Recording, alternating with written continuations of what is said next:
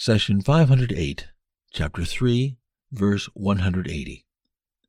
ولا يحسبن الذين يبخلون بما آتاهم الله من فضله هو خيرا لهم بل هو شر لهم سيطوقون ما بخلوا به يوم القيامة ولله ميراث السماوات والأرض والله بما تعملون خبير.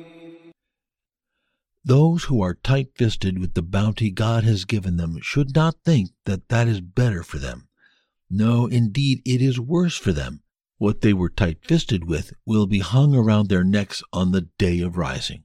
It is God who will inherit the heavens and earth. God is well aware of everything you do. Chapter 3, verse 180. In Ayah 178, we discussed how some hypocrites and disbelievers were under the false impression that a long life is a privilege and joy for them. Here we have another group who thinks that money and wealth are the ultimate good and happiness. But Allah reminds them that they entered this world naked, with no possessions or pockets, and, more importantly, will leave with nothing. Every penny and provision is a gift from Him. Keep in mind that while people invent and create things, our inventions are made from the material God provided. We can explore and utilize God's earth, but no one brings land from their pocket to plant. No one creates seeds from thin air, and none can bring water that did not exist to irrigate with. The land belongs to God and is a gift from Him, as are the seeds and water. Even your power and intelligence are bounties. When you raise an axe to strike the earth, do you know how many muscles you use? How many muscles do you move when the axe comes down? Did you stop for a second and ask yourself where the iron in the axe came from? God says, "We sent our messengers with clear signs, the scripture and the balance, so that people could uphold justice. We also sent down iron with its mighty strength and many uses for mankind, so that God could mark out those who would help Him and His messengers, though they cannot see Him. Truly God is powerful and almighty." Chapter 57, verse 25. Let's review.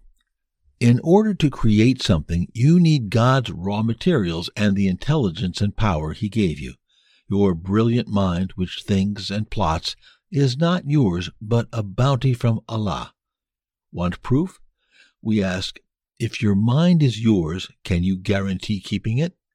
No, many people lose their minds to strokes and dementia. How about the limbs subservient to your will? Who created them? It is God. Can you keep those? No, many people lose their muscle control to Parkinson's, accidents, and aging. How about your eyes, ears, money, family, and so on? Now the critical question. What do you own? What is truly yours? The answer is simple. Nothing.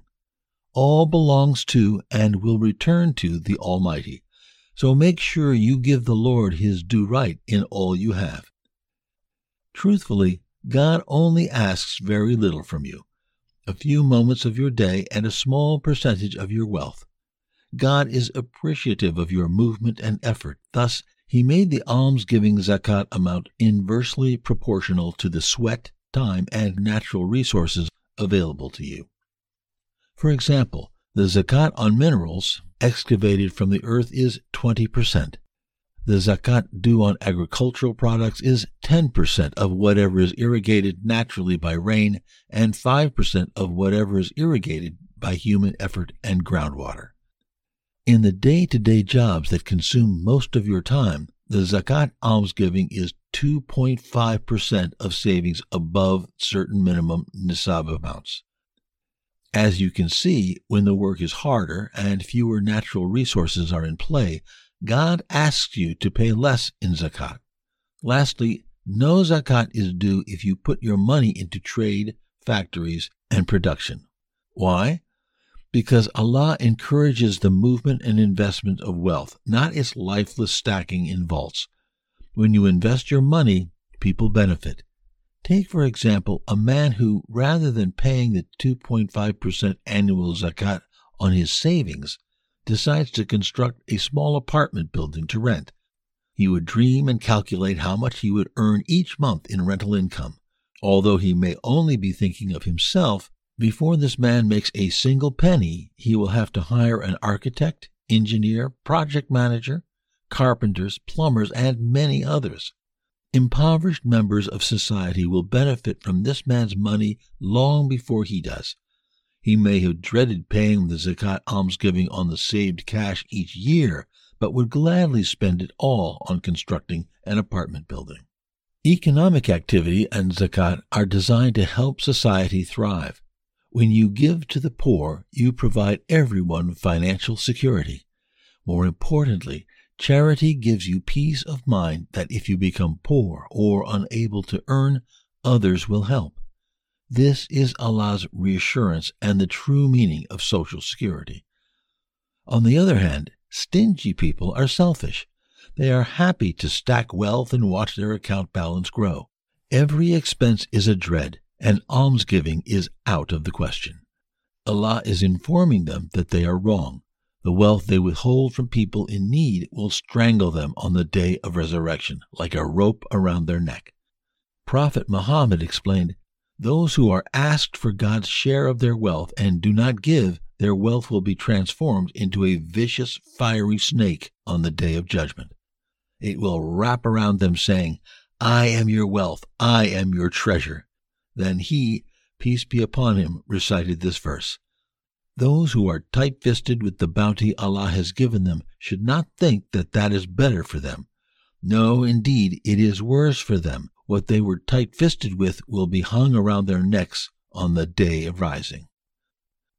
So be careful. Any due zakat you withhold will only increase the size and viciousness of that snake. Always remember, it is God who will inherit the heavens and earth. God is well aware of everything you do. And in another verse, "Give from what we have provided for you before death comes to one of you." And he says, "My Lord, if only you would give me a little more time so that I could give alms and be one of the righteous." Chapter 63, verse 10. A man came to Prophet Muhammad and said, "O Messenger of Allah, what charity has the greatest reward?" He said, "To give charity while you are healthy, afraid of poverty, and hopeful for wealth.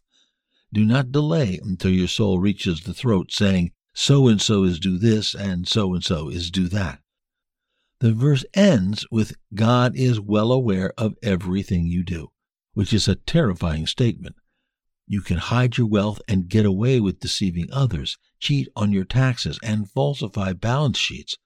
But know that Allah is aware of all you do. He says, "Whoever has done an atom's weight of good will see it, and whoever does an atom's weight of evil will see it." Chapter 99, verses 7 and 8.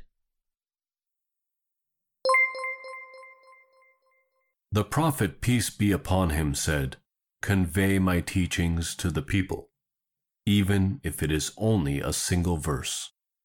Please take a moment to subscribe and to share with your family and friends.